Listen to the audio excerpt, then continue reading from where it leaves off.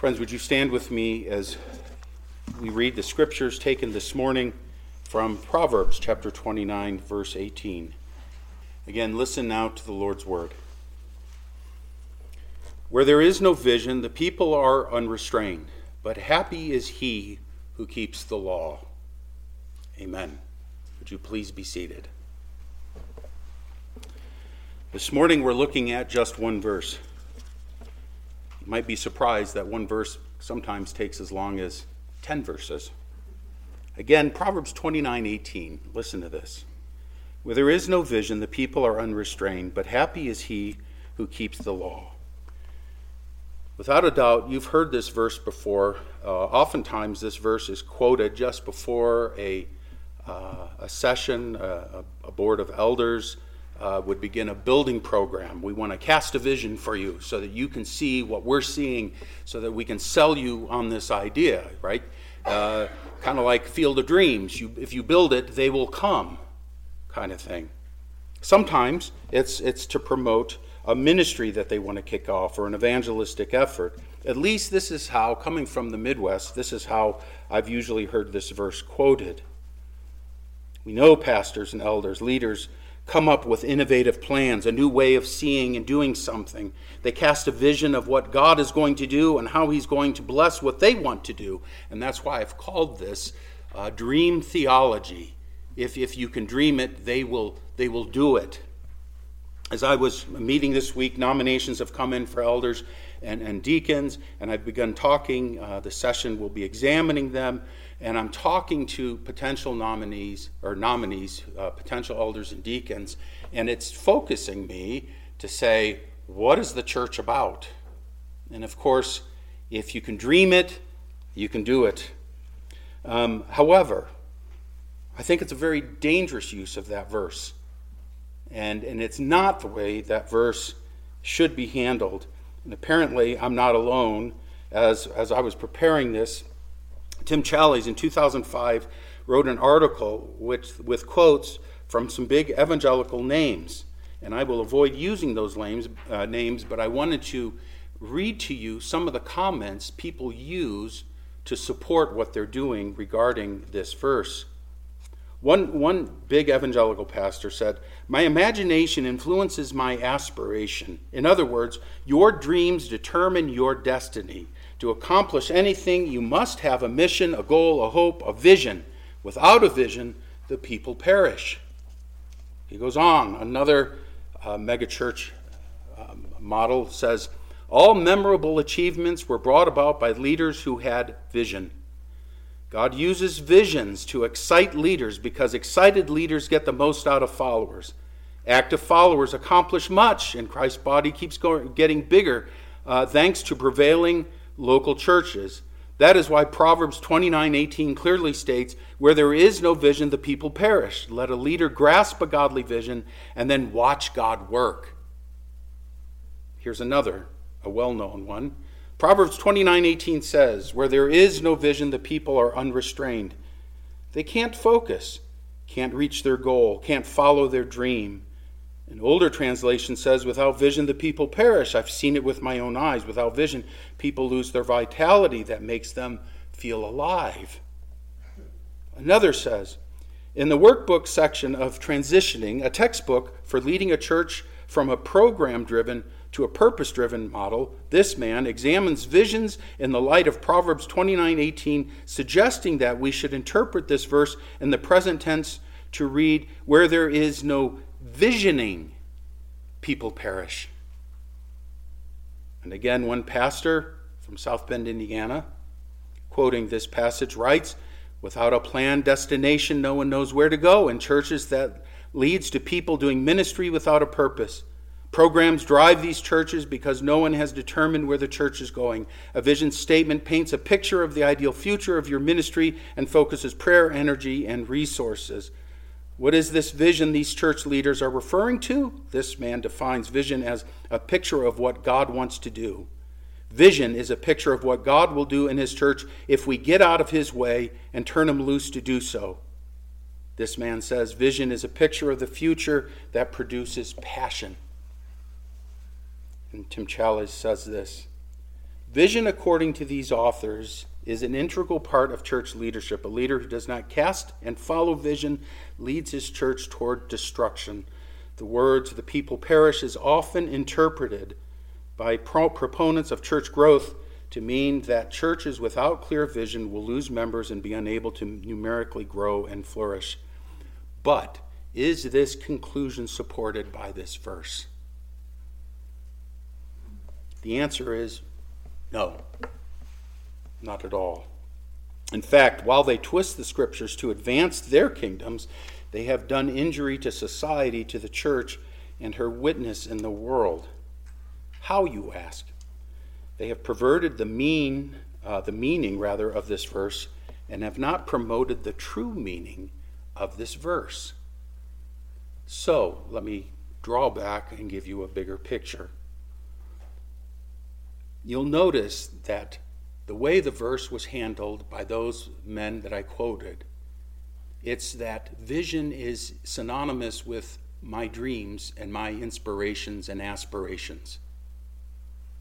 And so if you want to help the church, you come up with a vision and then you get out of the way and God will satisfy, fulfill your dreams and your aspirations. That's the way this verse is being used.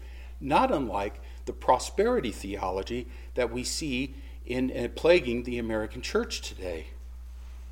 What does the verse mean? What does it actually mean? Where there is no vision, the people are unrestrained, but happy is he who keeps the law. Some of you may be saying, well, what is the vision? What is the Lord's vision for the church? I will get into that in just a bit. There is a need for a vision. But that vision is not coming from between my ears. But what is the vision? People have a need for something outside of themselves. This is true. What is this vision that people need? Is it pictures, slogans, ball caps, and banners? Is it a plan, a model? People do need direction, but is this what it is? Is it me coming up with a dream? Is it me having a passion? Is that what makes a church float, grow, excel? Pastor's got a vision. He's got a tattoo on this arm and he's got a Starbucks in this hand. He's got a vision. He's courageous. This is what's being spawned. And by the way, when we pursue that path in that manner, what we're doing is we're selling a business. And so what is the vision for the Lord's church? What should it be? Listen to this word, vision. The New King James Version talks about the prophetic vision. The NIV speaks of revelation. Walter Kaiser, a tremendous Old Testament scholar, says that vision is a message from or attention to the Word of God. So let me read this verse again, giving you the definition that I just gave you from Walter Kaiser. Again, that it's a prophetic, a message from or attention to the Word of God. Where there is no prophetic word, where there is no message from God, the people are unrestrained. That puts a different twist on that verse, doesn't it? Rather than where their pastor doesn't have a vision or where their pastor doesn't have a passion, the people will perish.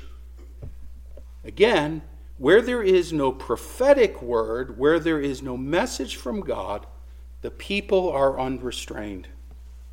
I'll give you an example here. 1 Samuel 3:1. Now the boy Samuel was ministering to the Lord before Eli, and word from the Lord was rare in those days. Visions were infrequent. Notice how the writer there of 1 Samuel says the word from the Lord and visions are rare, they're infrequent, they're synonymous. This is how the Lord spoke to them. We're told in Hebrews 1:1 and 2, God, after he spoke long ago to the fathers and the prophets in many portions and in many ways, in these last days has spoken to us in his Son, whom he appointed heir of all things, through whom also he made the world. Friends, the Lord no longer speaks to us in visions and dreams. We have the Word of God. He speaks to us in the Word of God. I know I shared this with you before. Forgive me. a lady comes into the church office back when we were in Miami, and she goes, Holy Spirit told me I don't have to submit to my husband.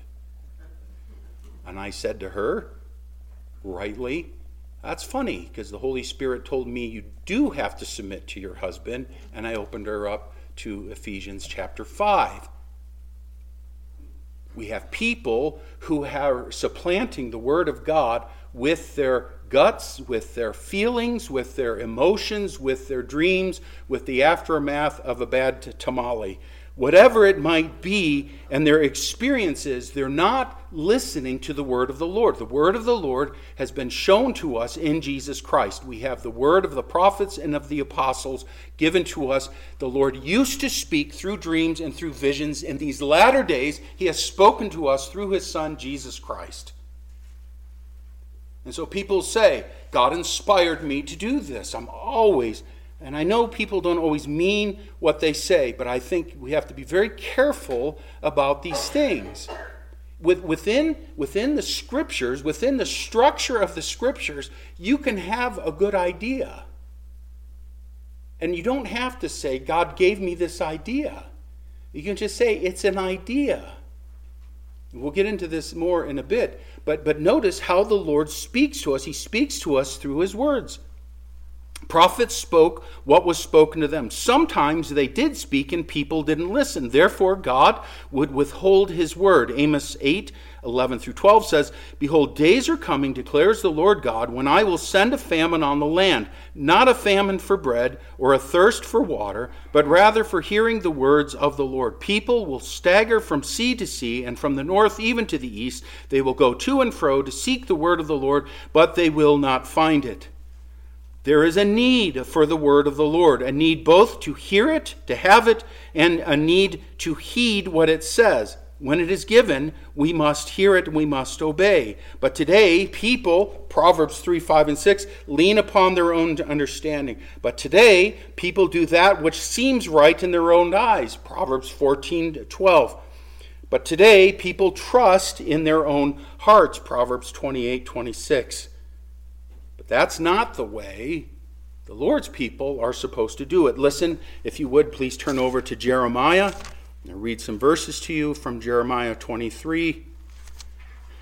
And we read this in verses 17-22 and then 25-32. We read, They keep saying to those who despise me, The Lord has said, you will have peace.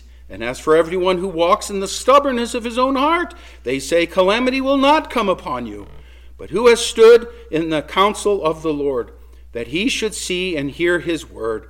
Who has given heed to his word and listened? Behold, the storm of the Lord has gone forth in wrath, even a whirling tempest. It will swirl down on the head of the wicked. The anger of the Lord will not turn back until he has performed and carried out the purpose of his heart. In the last days you will clearly understand it.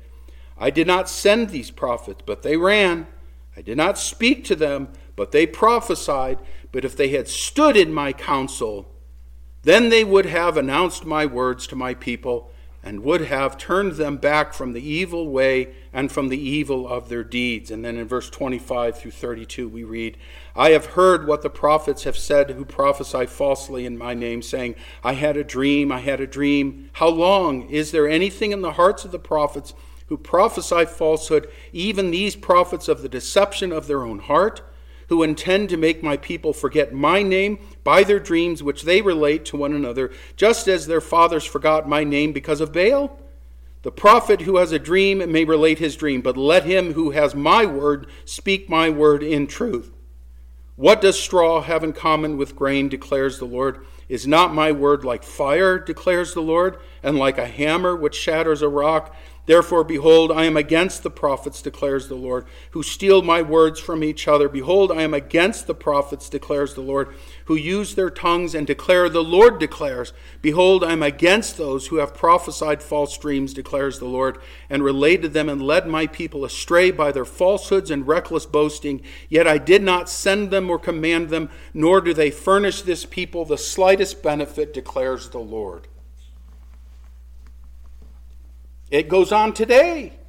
It goes on today. The very same things are happening today. I have a vision. The Lord told me this is what should be going on. What should the minister be preaching? What should the minister be saying? What should the elders be doing? This is what we should. I solemnly charge you, 2 Timothy 4, I solemnly charge you in the presence of God and of Christ Jesus, who is to judge the living and the dead, and by his appearing in his kingdom, preach the word. Be ready in season and out of season. Reprove, rebuke, exhort with great patience and instruction, for the time will come when they will not endure sound doctrine, but wanting to have their ears tickled, they will accumulate for themselves teachers in accordance to their own desires, and will turn away their ears from the truth and will turn aside to myths. J. Mott, a wonderful Old Testament commentator, said this: have we got a Bible still in our hands? Let us prize it, read it, and commit its precious truths to heart and mind. It is not an inalienable possession. It may not be ours forever. Is the Bible still preached in your church? Let us love to hear the word of God. Let us be urgent to bring others within earshot of it. It is not our guaranteed privilege. The voice of the preacher could be silenced. Friends, the word of God is a great blessing. And what he has revealed in his word, that word and message brought by his servants, is so vital to life, and not only your life, but also to the culture and to society as a whole, as we'll see. There is most certainly a consequence. So the vision is a prophetic word. It is the word of Scripture that the pastor is to bring to you, not a word of his own making or his own imagination. The pastor can be a creative man, but he must never be creative with the word of God. That's not what we do. There is a consequence for not having a vision, and what is it? Where there is no vision, the people are unrestrained. Some translations, like the King James, says where there is no vision, the people perish. Which is it? Is it unrestrained or is it perish? Perish implies that we wander away and die in the process. Again, this isn't what is being said. Those without the word, those without the vision are unrestrained. The meaning of being unrestrained means to be cast off restraint. They become unbridled or lawless. They cast off all moral restraint. So, think of the golden calf. We're told in Exodus 32:25, now when Moses saw that the people were out of control, for Aaron had let them get out of control to be a derision among the enemies. The idea of the verb to cast off, said Walter Kaiser, is to cast off all restraint. It's loosening or uncovering. In this context, it would appear, he says, there was a type of religious prostitution connected with the people's worship of the golden calf. And so what happens when there is no vision? What happens when there is no prophetic word? What happens when the pastor or pastors or churches no longer say, "Thus saith the Lord"? What happens is that people, they cast off what the Lord has said. When the word of God is not kept before the church, when the word of God is not kept before a culture, people cast off moral restraint. Now, let me ask you, if you were to look at the moral restraint of the United States of America, or the lack thereof today, would you conclude that we're overdoing it with Bible instruction? You wouldn't. American dream. We've pursued the American dream, the vision of an America, but we have not heeded the prophetic word, the word of God, the word contained in these 66 books. And so it is what we have reaped, what we have not sown. We have not sown the word, and we are reaping destruction in our land. And so people do end up doing whatever they want. And we must understand the importance of the word for society. Again, Jesus in the Sermon on the Mount in Matthew chapter 5, how does he phrase it? He says this: "You are the salt of the earth, but if the salt has become tasteless, how can it be made salty again? It is no longer good for anything except to be thrown out and trampled underfoot by men. You are the light of the world. A city set on a hill cannot be hidden, nor does anyone light a lamp and put it under a basket, but on the lampstand, and it gives light to all who are in the house. Let your light shine before men in such a way that they may see your good works and glorify your Father who is in heaven." But in Judges we read, "In those days there was no king in Israel. Every man did what was right in his own eyes." So when there is no prophetic word, people cast off moral restraint.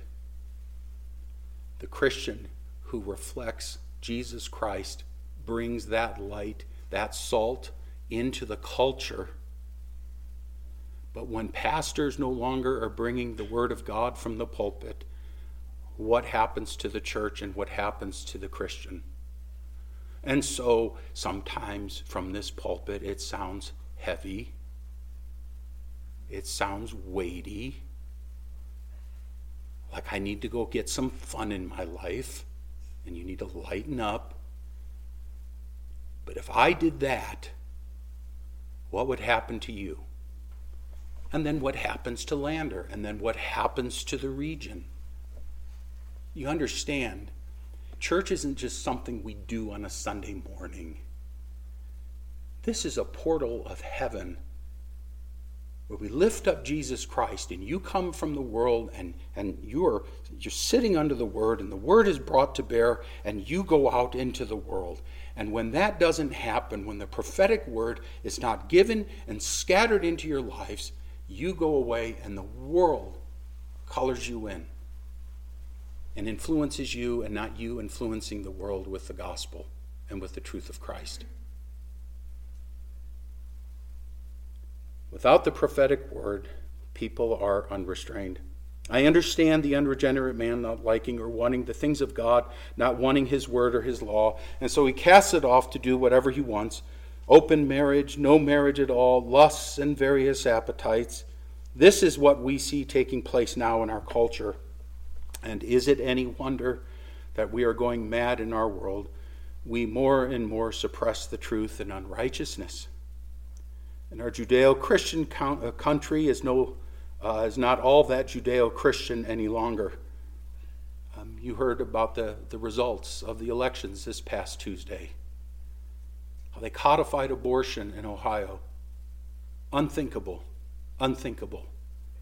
But that's where we are, friends. And they say it's going to be coming to other states in the Union. We have, as a society, thrown off and shut down God's truth and do instead whatever we want. And so all of the things we see. We need to remove the 10 Commandments from public. People say, I disagree completely. And I'm overgeneralizing here, but the church has become apologetic for speaking the word of the Lord and promises to not offend in lieu of your bodies and bucks sitting in the pews. The church preaches a vision of their making, of their dreaming, and has become soft and silent in regard to the Lord and his word.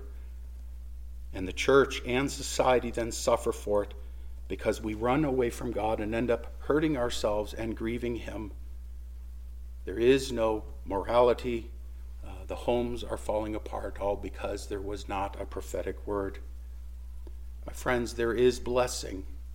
There is blessing and obedience to the Lord. Listen again to the tail end of this proverb. Where there is no vision, the people are unrestrained, but happy is he who keeps the law. Happy or blessed. When we walk in the Lord's way, when we obey him, there is blessing in the way of the Lord. Listen to Psalm 1. How blessed is the man who does not walk in the counsel of the wicked, nor stand in the path of sinners, nor sit in the seat of scoffers. But his delight is in the law of the Lord, and in his law he meditates day and night. He will be like a tree firmly planted by streams of water, which yields its fruit in its season, and its leaf does not wither, and whatever he does, he prospers. The wicked are not so, but they are like chaff which the wind drives away. Therefore the wicked will not stand in the judgment, nor sinners in the assembly of the righteous. For the Lord knows the way of the righteous, but the way of the wicked will perish. There is blessing and happiness in the way of the Lord, living in the light of his word and in his ways, following his law, following his wisdom's instruction, obeying divine revelation as given to us in the Bible. My friends, these things come under attack and people belittle them. We talked last week about the influence or the leaven of the Pharisees and the Sadducees. Here's Jesus performing all these wonderful and miraculous things, and they're saying it's not quite enough. Why doesn't he do just a little bit more? Always casting a stain or a doubt at the Lord. And we see this very thing today. Oh, they're those Bible thumpers. Oh, they're legalists. Oh, I don't like it when you talk to me that way. So I'd like you to stop talking to me that way. And we fall prey and say, okay. And we go silent. Tonight, as we get into Acts chapter 14, we see this marvelous, wonderful example of our forefathers, of Paul and Barnabas in the early church, how in the face of persecution, they don't stop. They don't stop, and they mustn't stop. Why? Because people need the Lord. And if they die in their sins, what is their only expectation? To perish forever in hell, under the wrath and curse of God. There is blessing and happiness in the way of the Lord. The irony, we have people say that they are happy and they are gay, who live contrary to God's revelation. Are they really, friend? No one is ever happy when they're in rebellion against God. No one is.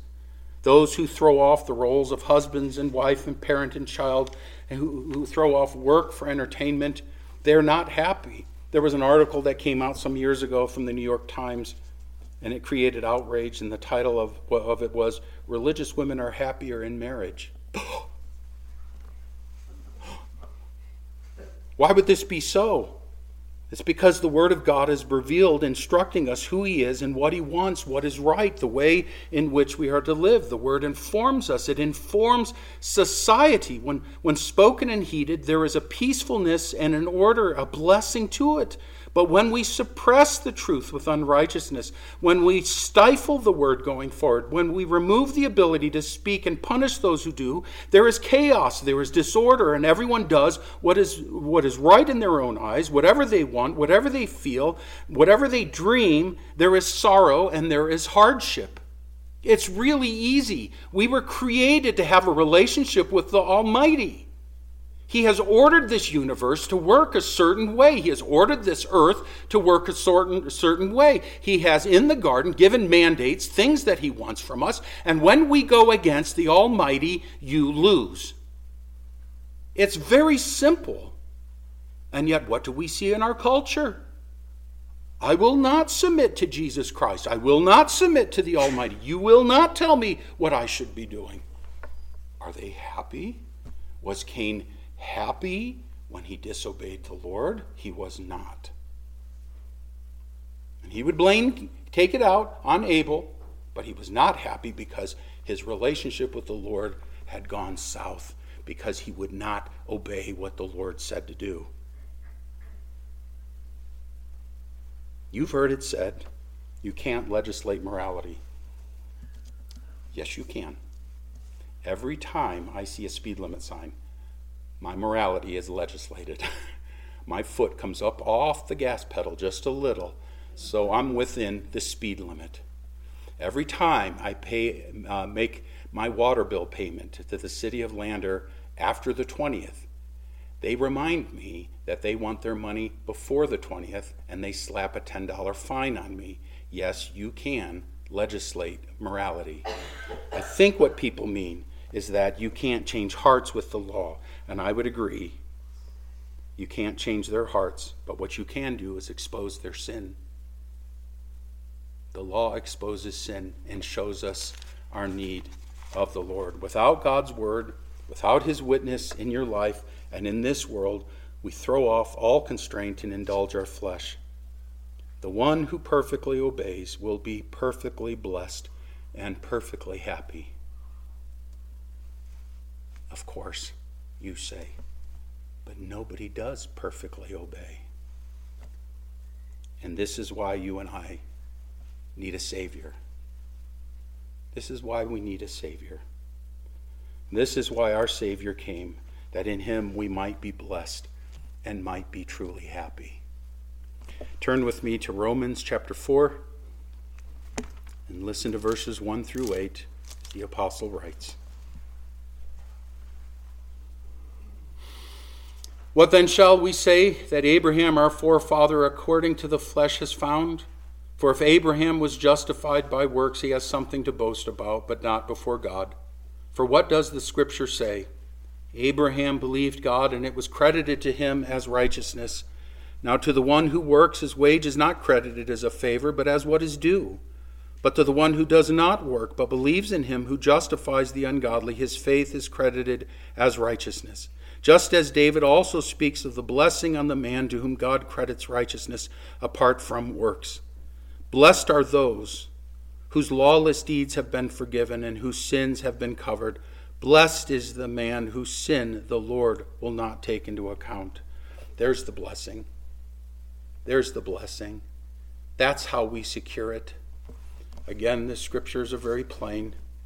Happy is he who keeps the law, and not a one of us has kept the law except Jesus Christ. And so, like Abraham the believer, we look to Christ, and in Christ we are blessed because he kept the law in our stead. So I told you I was going to tell you, what is the vision then of Grace Reformed Fellowship? What is this pastor's vision according to the Scriptures? It is that which the Lord has told us. Here's the vision. What should you be focusing upon as a congregation? My friends, to look upon the Word made flesh, to see Jesus Christ high and exalted, and believe upon him. That's the vision the Scripture gives us. That you would bring your lives under his reign, conforming to his every command, working out your salvation with fear and trembling. So ask yourself this: am I a believer? Am I resting in Jesus Christ? What am I looking to build an empire for myself? Not at all. What I would desire, and what I think the Scriptures put forth, the prophetic word of God is, repent and believe the gospel and you will be saved. That Jesus Christ is into building his church, one convert at a time. And so we look to Christ, we believe about Christ, and then we repent of our sin and we turn away from everything that doesn't align with what our Savior wants. So we conform to his every command, and as Paul would say, we work out our salvation with fear and trembling. So, dear brothers and sisters, love the Lord with all your heart, soul, and mind. That's the vision the Scriptures give for us. Love your neighbor as yourself. That's what the Scriptures instruct. Husbands, love your wives as Christ has loved the church and gave his life up for her. Wives, submit to your husbands as is proper, as is what the church is to do to the Lord. Parents, love your children, discipline your children, train them to know the Lord. Children, obey your parents in all things, for this is pleasing to the Lord. Think generationally, friends. Don't think about your 60 or 70 years on earth. We had some friends travel over to Europe, and they saw these magnificent cathedrals that were built over centuries. And you think about it, one man goes to work for his entire life laying stones, and then he dies, and his son picks up and continues to build the same wall that his father was building, and his grandfather. They're thinking generationally. We have to think generationally, not building a fiefdom for the pastor. The biblical vision is that we train our children, we raise up others who will know the Lord. Walk in holiness before your family. Walk in holiness before your friends. Walk in holiness. Be holy as the Lord is holy, says Peter. Walk in holiness before your co-workers. Do not forsake the assembling of yourselves together, which is the habit of some. But all the more as you see the day drawing near, spur one another on to love and good deeds. Be able and willing to give an account for the hope you have within you. Desire and pray that others would come to embrace Jesus Christ and become his worshipers, and that we would make disciples. Pray for the fullness of God's people to come in until that final day when Jesus Christ returns, where we together all will glorify and enjoy him forever.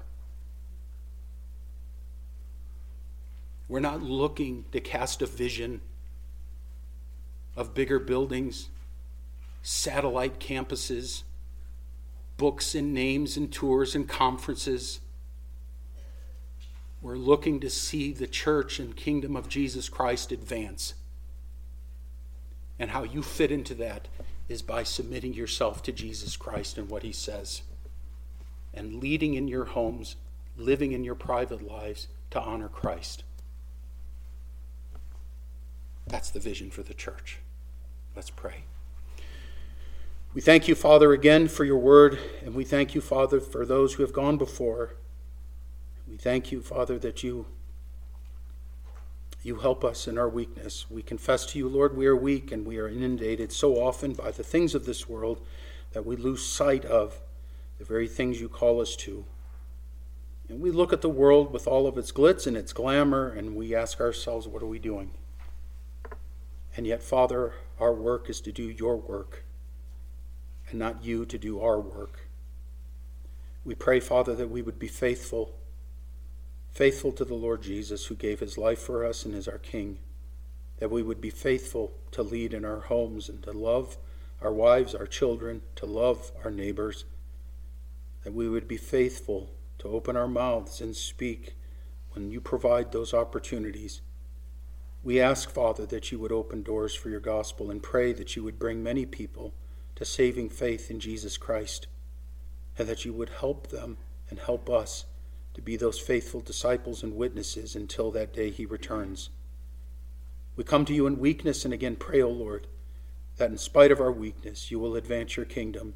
Indeed, we believe that you are doing this and have done this, as we have seen how throughout the centuries the church has suffered and yet it continues to grow. We praise your name, that you will not be conquered, but you have conquered and are doing so moment by moment. We thank you for this and again for your faithfulness to us now. In Jesus' name, amen.